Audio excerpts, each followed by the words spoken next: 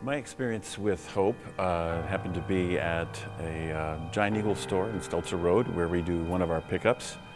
And I happened to be doing the pickup that day, and I walked into the back and I had the shirt on, and this lady was visiting the woman who's in charge of the distribution area back there.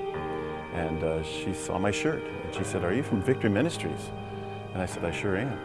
And she said, "I just want you to know, you people changed my life."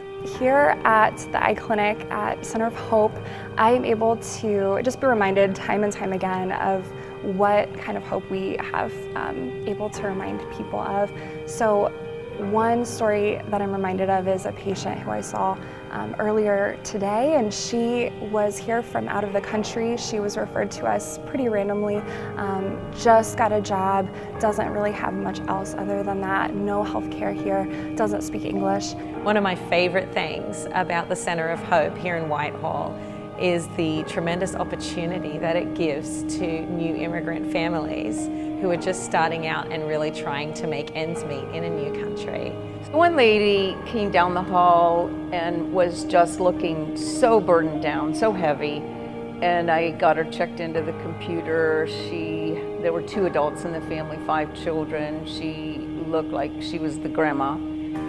And when I got her all checked in, I said, "How can I pray for you today?" And she said, "Well, first of all, is there any way we could get some furniture?" I have great empathy for them because I was an immigrant myself. There was a family that came in last month from Chile. They have 8 people living in their home, and they've only been here 6 months, and they were really struggling to make ends meet. I said, "How is that possible?" And she expressed her experience with us. She had come for groceries, but at that time in her life, it was a really difficult time. She was going through not a divorce at the time, but a very disruptive marriage. And she had just experienced news that she had stage 4 cancer. And we were able to see her in the eye clinic here kind of for her first eval. She needed surgery in the past and has been in a lot of eye pain because of it, which has just really caused a lot of hardship in her life. And so today we were able to connect her with a surgeon through a special referral process, and we were able to get her the surgery hopefully that she needs. And I took her name and number and told her I would pass that along to a source that we have who could maybe help her with some furniture. And then I began to pray with her. And after I prayed, I noticed there were tears in her eyes, and I gave her a big hug. Got her linked up with counseling. She didn't even expect to want counseling, but she went through her counseling, and it just really helped her to get through this difficult time. And she was expressing that it was that experience that saved her life. They came in very nervous, and I think they couldn't speak English very well, and they were worried about looking like they weren't succeeding in this new country. And it was my joy to be able to sit across from them and see hope grow in them as they realized that the person that was praying for them was also an immigrant. When she walked in just hoping for a little bit of eye drops and something to ease the pain, currently we were able to offer her hope of actual curing her disease and her disease process because of that. So we're very excited when we get to meet neighbors who can kind of offer a bigger hope for them, not only of this world, but also an eternal hope too, and try and reflect that to them as well. Kind of held her for a couple of seconds longer than I normally would, and I said, "That was a God hug with skin on it." And she looked up at me and she said, "I know it was, I felt it." And she came through the door one way and went out the door another way. There was hope that she could make it, and God was going to intervene in her life.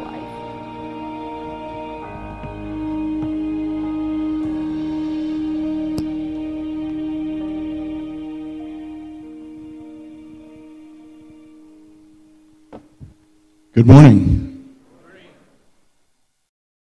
Well, that is kind of a little bit of a taste of what we do, and you have an invitation to visit and be part of anything that we're doing, reaching out. You're gonna know more about what we're doing as I move through my message this morning, and I think I think I would be remiss. I just am kind of taken back because when I was a little bit younger man, back in the 80s, I preached here. Actually, I preached in this church pretty many times, actually.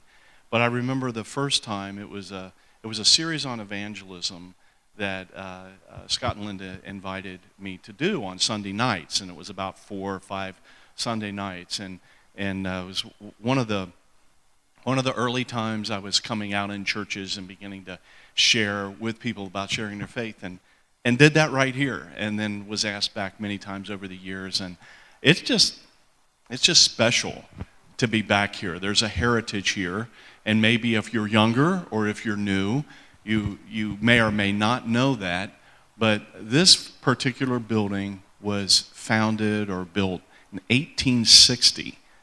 Now, if you're not real good with history, that's 1 year before the Civil War. So there's just a lot of God events that have taken place in this house, and I just am excited to be back here. So thank you for having me, Pastor Adam. Absolutely.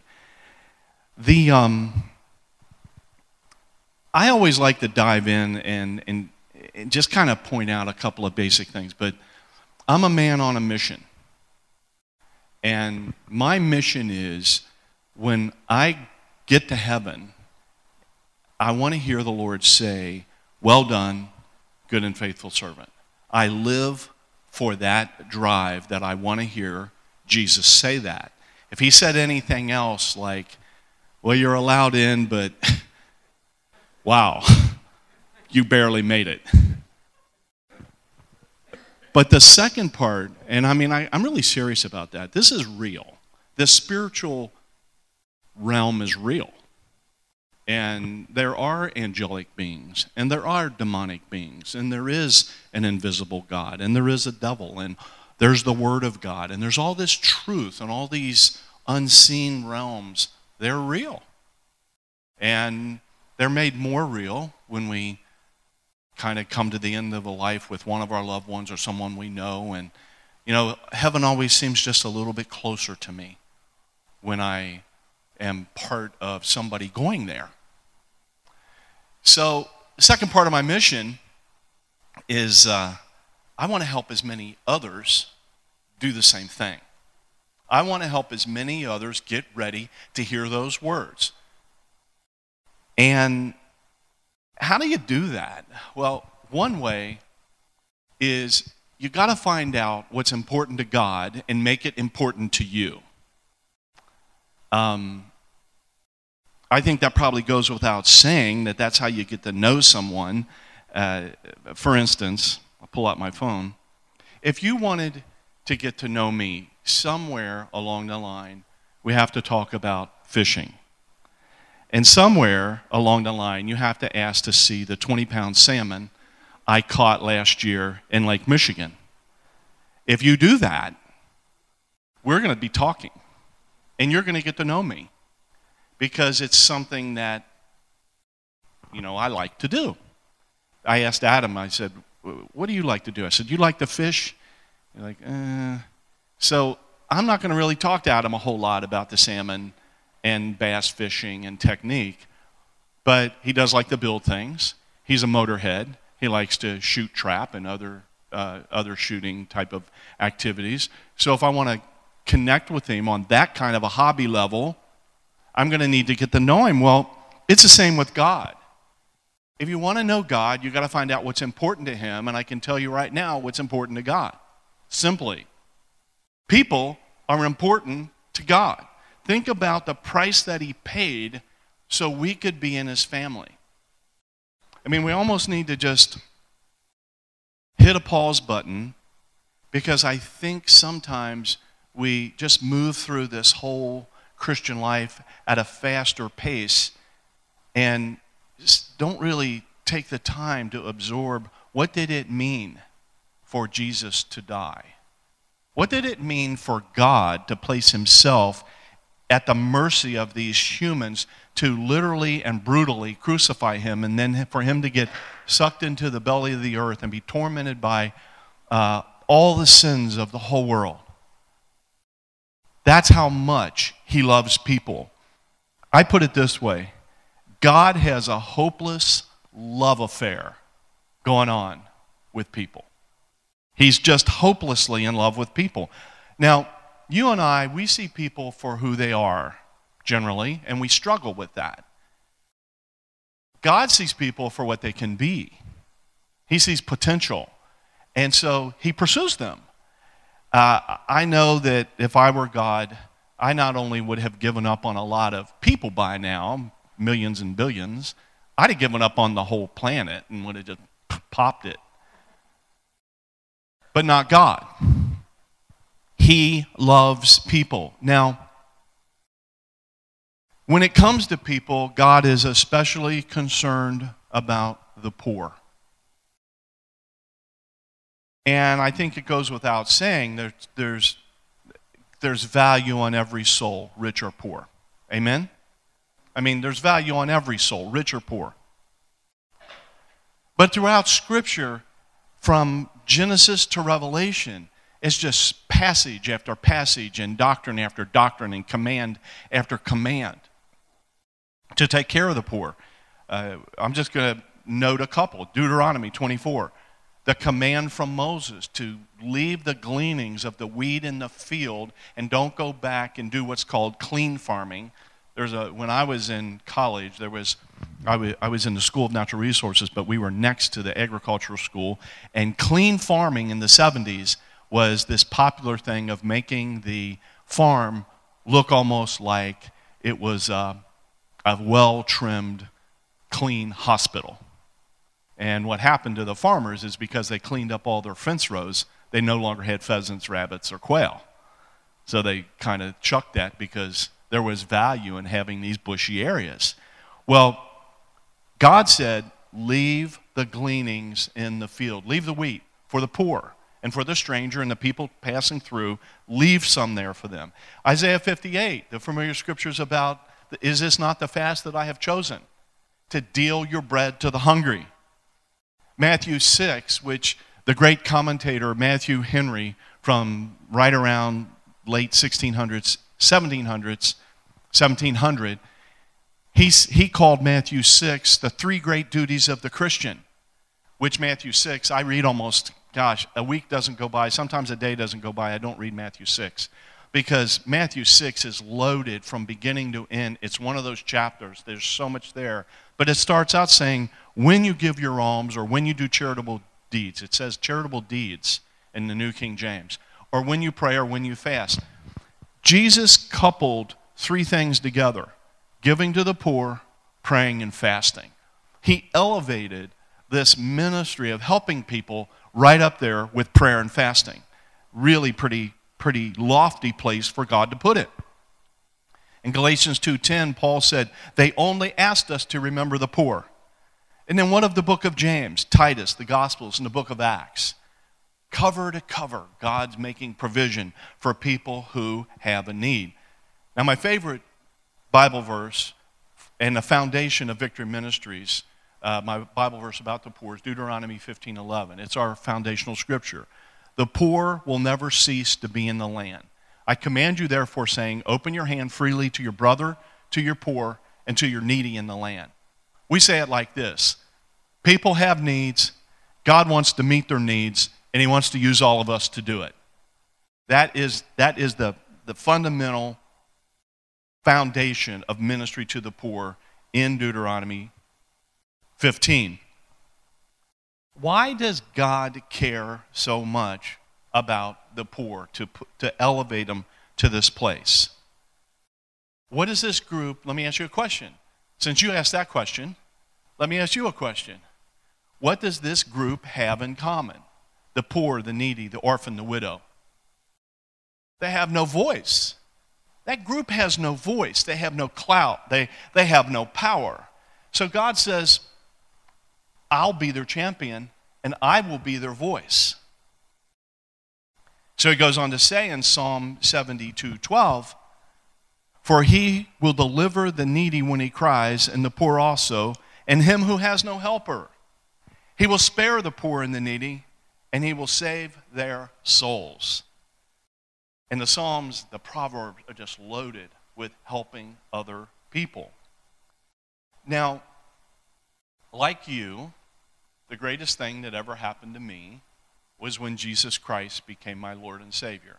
June the 25th, about 7 p.m., 1973. The second greatest thing that ever happened to me was when I decided I was going to be an everyday witness for Jesus.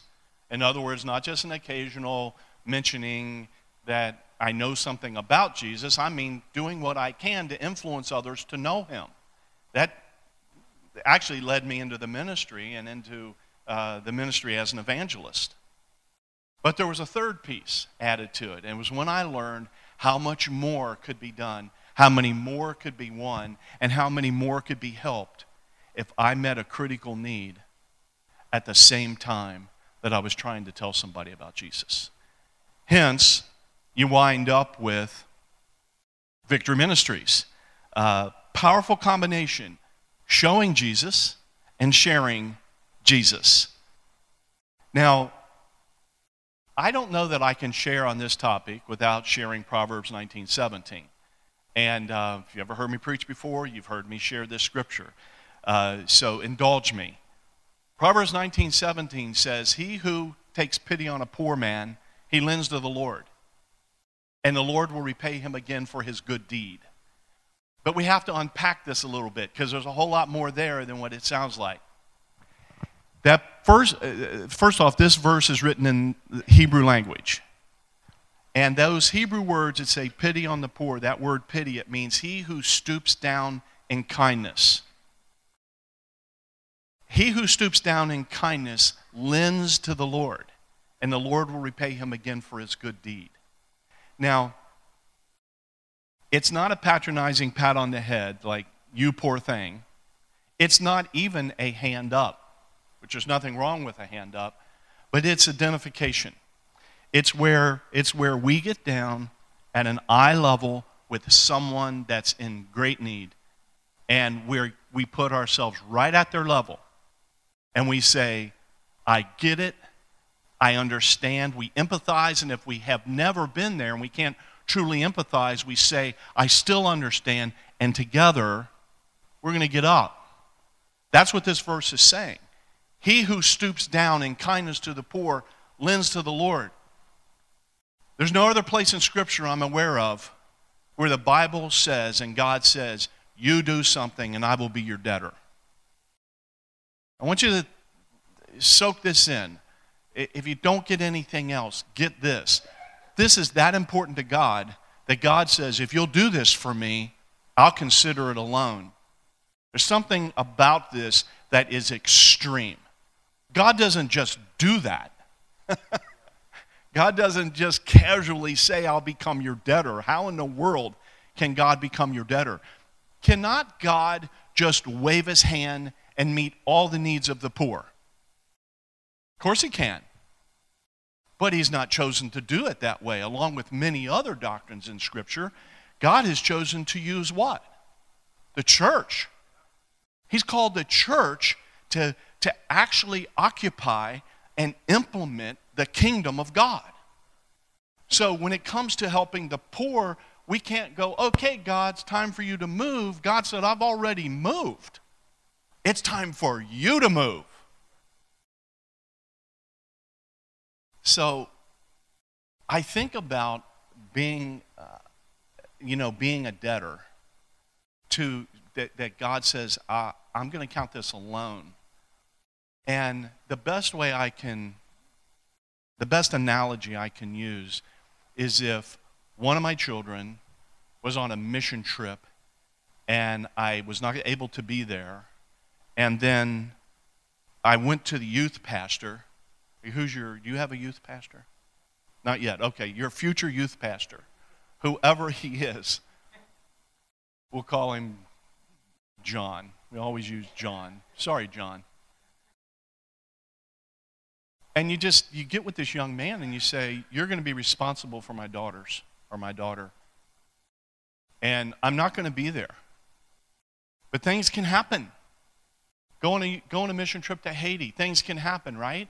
Things can happen in the DR, they can happen in China, they can happen in these places where we go on these mission trips. And I would need to look at this young man and I would say, I'm expecting you to take care of her. I don't care what it costs or what you have to do. You're going to represent me while I'm gone, while I'm not going to be there. And I would be serious about it, right? I'm a dad. That's what God's doing. God's saying, I need you to do this because this is how I've designed it. I've designed my people to be the answer through Jesus Christ. So I need you to do it.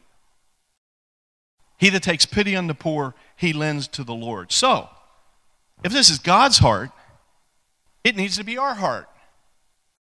Loving the poor, caring for them, the needy, the widow, and the orphan. Praise God. So this is where our motives enter in. You know, a motive is just something that, like a need or a desire, that moves you to act. A motive is something that moves you to do something else. So, human need is a motive. It's a motivator. 1 in 4 children in Ohio go to bed hungry. That's a motivator. It's a motivator for us at the Center of Hope. It's a motivator for me just as a person because I care about people. When I hear about human trafficking and I hear about the dynamics of it, that's a motivator to do something. When I hear about any kind of a particular need has a certain amount of motivation. There are 6,700 unreached people groups still in the world. Last time I preached this, or used this statistic, there were 6,900. We're making some progress. Wycliffe Bible translators and others are reaching people groups with their own Bibles. The second powerful motivator is the Word of God. It's a powerful motivator. We are taught, rightfully so, that this is the guidebook. This is the manual for life. Amen? This is our rules. This is the foundation. This is what we use as our baseline, right? Okay, 2 or 3 of you. Is this the baseline? This is the baseline.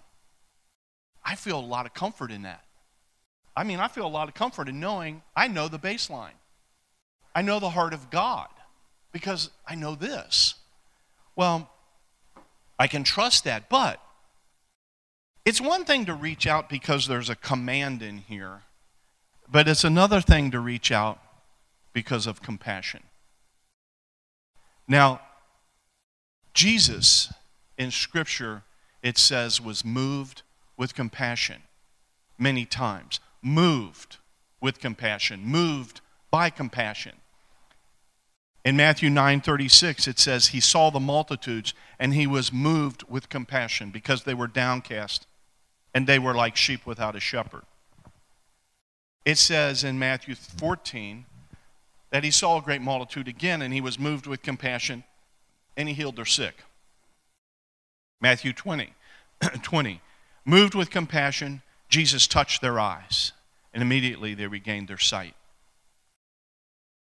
What's interesting is this word here, being moved with compassion. When you think of compassion, what do you think of? You think of love. That's what you should think of, but it's more. Because the word used here for compassion and in this phrase of being moved with compassion is the word splancha. It's where we get our word spleen. And it means to be moved from your inward parts. Now, you may not know this, but you've experienced this before if you have spontaneously arisen to an occasion and come to someone's aid. In other words, you are faced with something, and it's big. And if you don't act, something bad's going to happen somewhere, either to you or to them, or to someone you love. So here's what you do. You say, I don't have the resources. I don't have a plan. I don't even know exactly what I'm going to do, but I'm going to act. I'm not going to wait for a committee to figure out what it should look like. I'm springing into action because I have this unction in me, this compassion, this splancha that is causing me to reach out, jump out, walk out on the water for someone else. My personal belief is the reason it's called, there's another place in the King James where it's referred to as bowels of mercy. You ever read that in the King James, bowels of mercy? That's splanchna. It's just that we didn't kind of connect it all together. I personally believe it's the agape love of God that activates in your spirit and it moves you to action. If it's not moving you to action, it's not splanchna. If it's not moving you to action, it's not compassion. Compassion's not pity. I can pity you and walk on. Oh, that's really sad. And just walk on. But if I have biblical compassion, I'm going to do something. I'm going to act. And it says Jesus splanchna with he was moved. He was with splanchna. Jesus always went to the throwaway people of society. I mean, Jesus didn't play by the rules of the day, did he? Religious leaders were like always so upset with him. He didn't wash his hands right. He healed people on Sundays. Or Saturdays, I'm sorry, the Sabbath. He healed people on Saturdays. He went into the temple, and the money changers had turned the temple into this commerce place of business, and he turned their tables over, and he made a whip, and he ran them out. I mean, he wasn't popular among any of the religious leaders.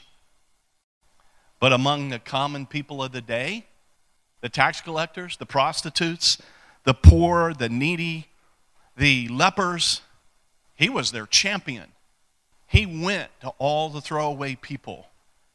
And we need to have our eye open for the folks that are being overlooked. Sometimes they're even close to us. I mean, sometimes the ones we need to touch are right next door, they're down the street, they're at the gym, they wait on you in a restaurant or whatever. But we need to be looking, who are those people in our lives? They could be at the center of hope. Tomorrow we'll have our clinical counseling from 10 in the morning till 7 at night. Then on Tuesday through Friday, we'll have all of our appointments for people coming for food and clothing and pastoral care. We'll have a cooking class on the nutrition for the ladies on the first Tuesday, and then we have Bible study fellowship on Thursdays. And there's people coming all the time who need someone to just reach out and give them a word of hope. The way Jesus reached out to these castaways of society was that he connected people to people by building bridges to them. To be a successful Christian, in my opinion, you have to be a bridge builder. Information about Jesus is really important, but it's almost meaningless unless you're willing to build a bridge to the person you need to bring the information to, right? No one wants to be preached at. Think of the brothers or sisters or people in your life that you're close to that don't follow Jesus like you do. Do they want your information? Mine don't. What they want is for me to build a bridge, and they want me to listen, right? So that's what I can do. I can build a bridge and listen, and then the opportunity does come to share the information. You see, the way Jesus did this was that if a person was hungry, he fed them. If they were sick, he healed them. If they had a troubled mind, he calmed them. Think about the woman at the well. John 4, if you're not familiar with the story, it's one of the greatest accounts of in all the Bible. Jesus began to connect with this lady by talking about water. Just water. He connected. He didn't kind of slide in and go, hey, would you know the Son of God if you met him? He just said, can I have some water? And of course, it started a conversation because she was a Samaritan woman. First off, she was a woman, and you didn't do that back. You just didn't have that kind of exchange with women. Animals like camels and certain other animals were actually valued more than women in that day. If you really want to know who liberated women, his name is Jesus Christ. It changed at Jesus Christ. From that point forward, there was a new paradigm for women. They were no longer viewed as a piece of property or something to be just used. So that's my political thing right there. I think I can say that in any setting. But with the woman at the well, he connected talking about water.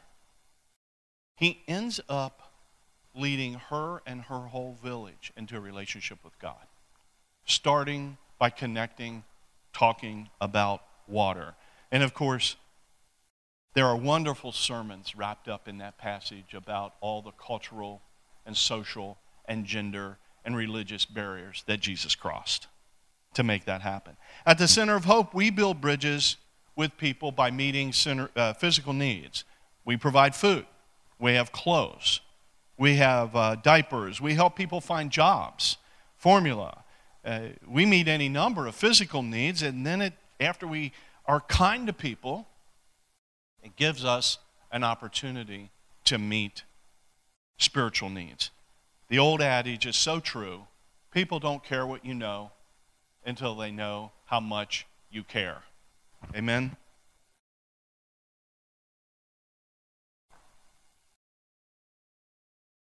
I have a table in the back from the Center of Hope, and there's information there you can take. You can connect with us. We need lots of volunteers. We're in a volunteer push the month of April. Would love to have any of you. Many of you either have or currently volunteer with us now. But there's a letter back there, and it's a story. It was our last newsletter. And this story, and take one with you. This lady and her husband showed up about 2 weeks ago, came through our door, didn't have an appointment, and they were so disheveled and almost frantic. We've been to 6 other food pantries, and we have, they weren't open. It wasn't like the food pantries did anything wrong. They just didn't come at the right time. They didn't fit that particular guideline, and we have guidelines too. But when they came in, we had a spot for them, and we said, if you'll come back in an hour, we can help you. Well, they brought back this letter when they came back and talked about how much they appreciated what we gave them. They said that coming into their life at this terrible time that they were experiencing meant more than we could ever know. And they said, my son died on Christmas Eve in 2016, and I can't seem to get over it. What happened was,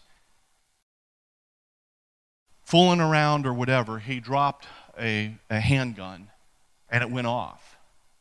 And it hit him in the head, and it killed him. But the part of the story I actually don't put in the newsletter, because these folks had nothing. When the interview began in our little interview area, the woman had men's clothes on.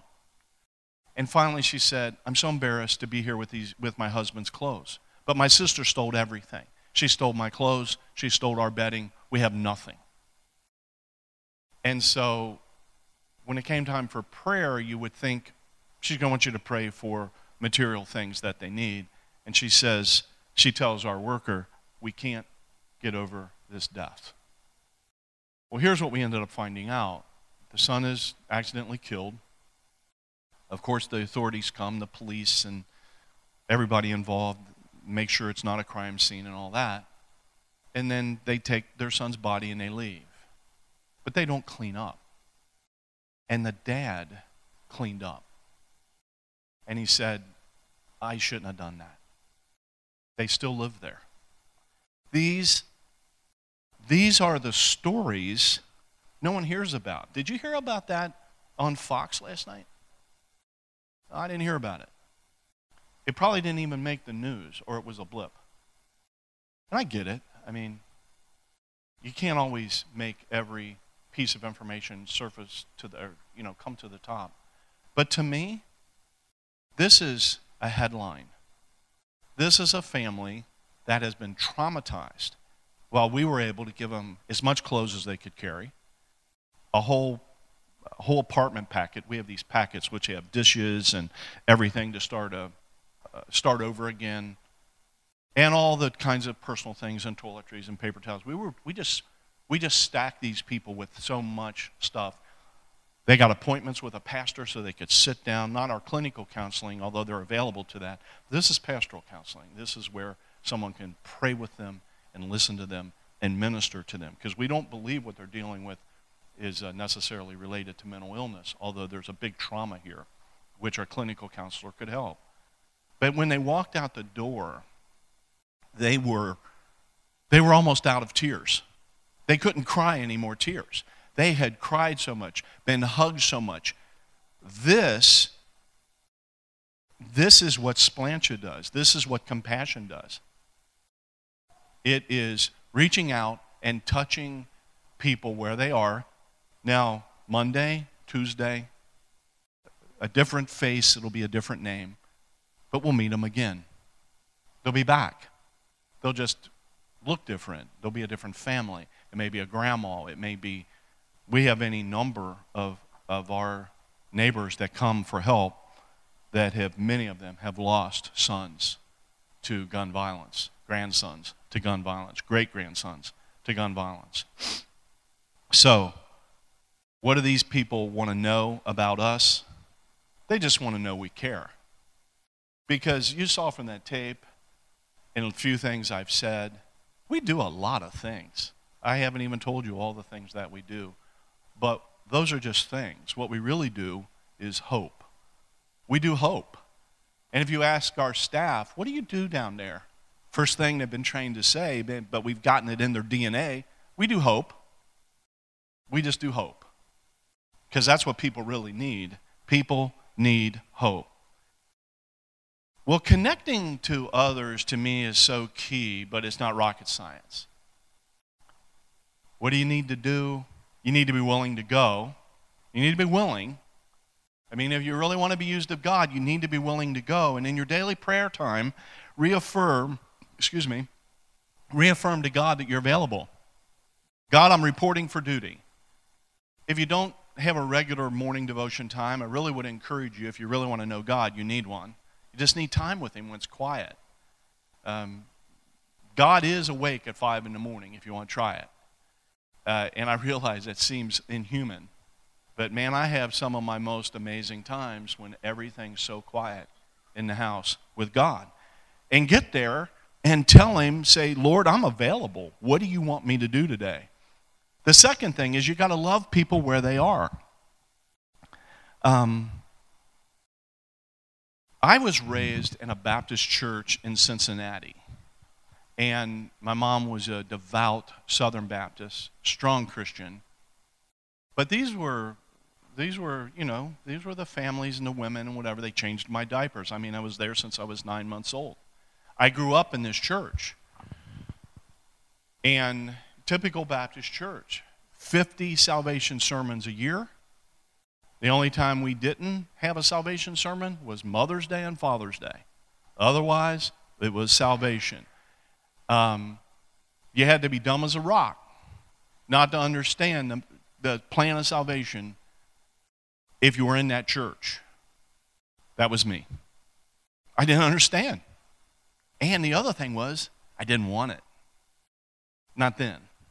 So some of you know my testimony. I went the wrong way. I did the wrong things. By the time I was 19 years old, I had I had bloomed into a drug and alcohol problem. I was like a real hippie. You want to see what a real hippie looks like?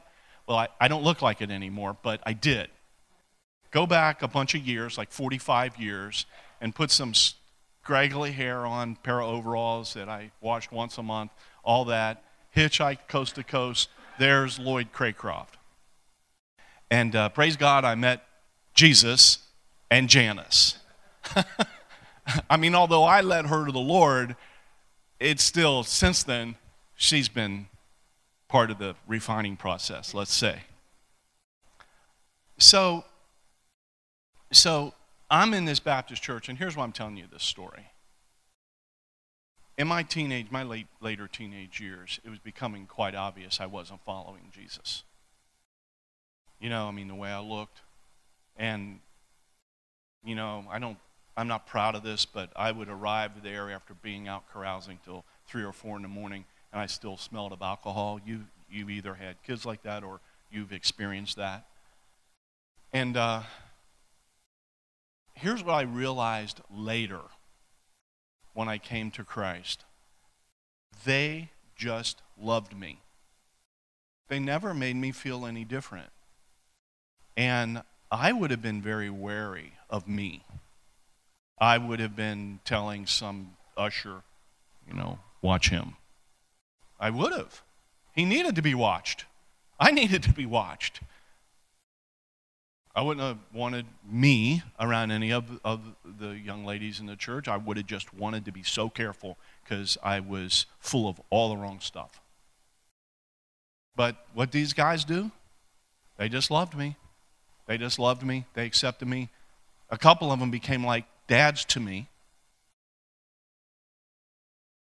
Then when it came time to consider Jesus, I never, ever thought, well, I don't want to be like those guys.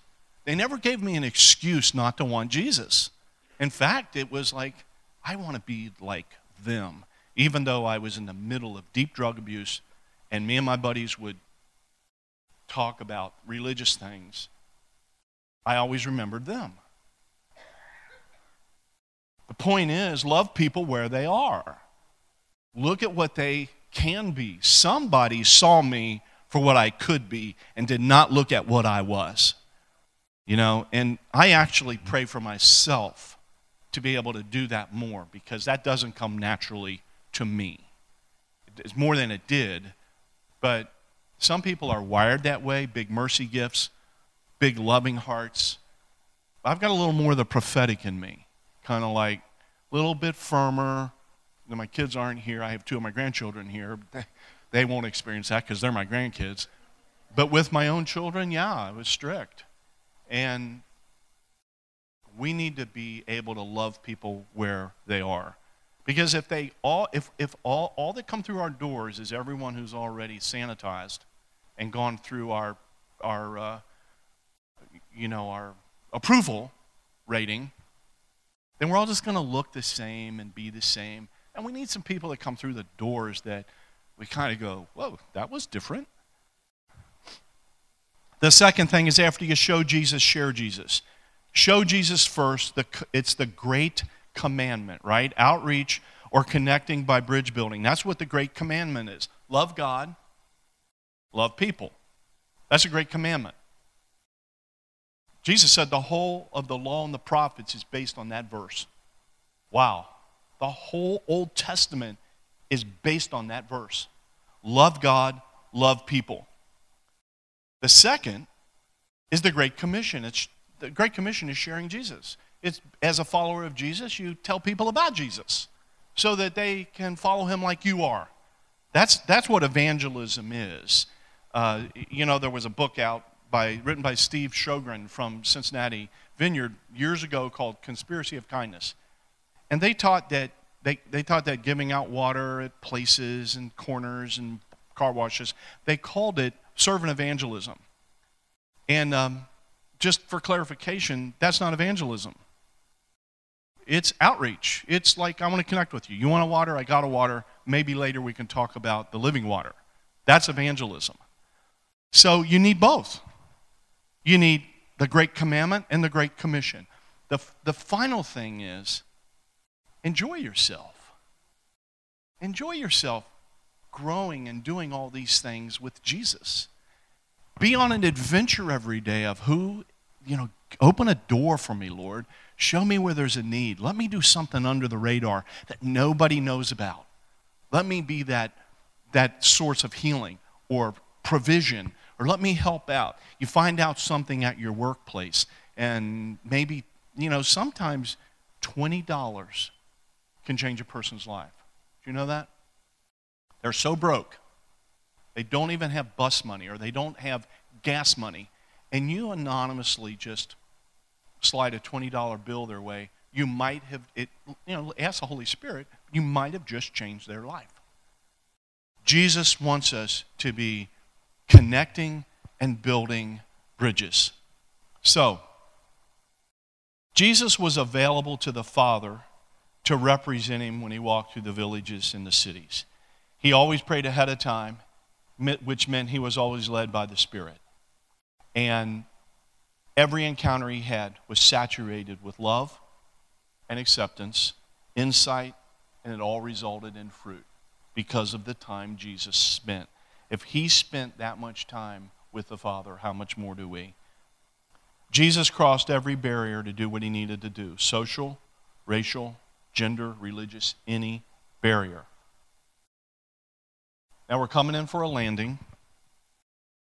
According to my little phone here, I'm right on target. Can you imagine a world without bridges? Cities and towns, they'd be separated from each other. They would be ignorant of each other, and they might even be afraid of each other. Think of a Christian or a church that does not or no longer builds bridges of love to the lost or responds to the needy in the community around them. In time, that Christian or that church will fade into isolation, self-congratulation, and finally, irrelevance. And I can think of no greater thing to grieve the heart of God than for his people to become so self-absorbed that they become irrelevant to the world for which Christ died. We can prevent that. Here's how Paul summed it up. He said, though I am free from all men, I've made myself the servant to all, that I might win more. To the Jews I became a Jew, that I might win Jews. To those who are under the law, I became as under the law, that I might win those under the law. To those that were without the law, like the pagans, he says, I became as without the law, although I still observe law towards God, but that I might win those that were without the law. To the weak I became weak. I love that. To the weak he became weak. He didn't come in riding on the stallion. I'm here, I'm Paul, I've got all the goods. Somehow he identified. He did that stooping down in kindness. To the weak I became weak, that I might save the weak. Here's the scripture most of us know, but if you don't, it's 1 Corinthians 9:22. I have become all things to all men that I might save some. We're not going to save them all, but it might save some. This I do for the gospel's sake, that I might be a partaker of it with you.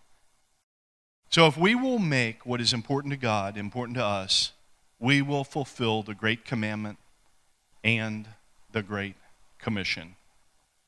So it is my heart that together, to me, the way I feel in my heart is I'm sharing this word with you, but we're in this together. Everything I share with you, I take it for me too. And those of you, you know, like the Donnells and the Kelsos and others, you know this has been my message now for 30 years. If I'm new somewhere, it's always reaching out to the lost, and it's always reaching out to the poor. And if I come back a lot of times somewhere, sometimes I just get a little pastoral because I want to just be obedient to the Lord. But the word, though, that I'm sharing is this. We're in this together. This is awesome. What God is doing here is awesome. I love stories of redemption and Family Church, you know, reviving this facility and this work in this spot is redemption. But what happens in here is going to be irrelevant if it doesn't go out there, right? I mean, I know that's Adam's heart. I know it's a lot of our hearts, but we have to really realize this has a purpose. This is for us to receive the Word of God, become built up, fellowship. It's an important part of being a Christian.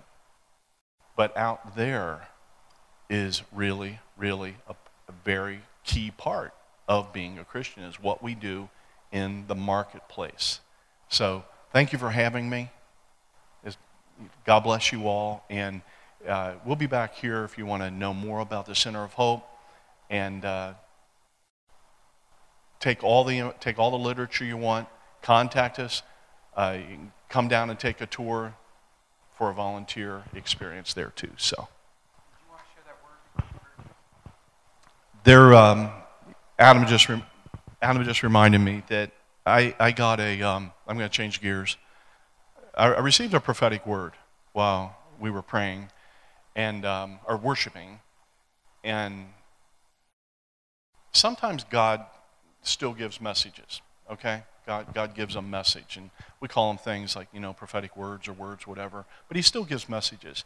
And I'm just going to share this and then, leave it with you to just see if it fits or works for you. God's giving you a message.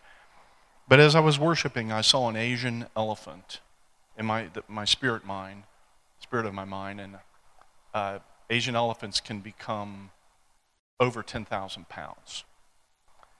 And the way they train any elephant, but an Asian elephant, is they put a chain around a leg and they attach it to a stump that they cannot get away from.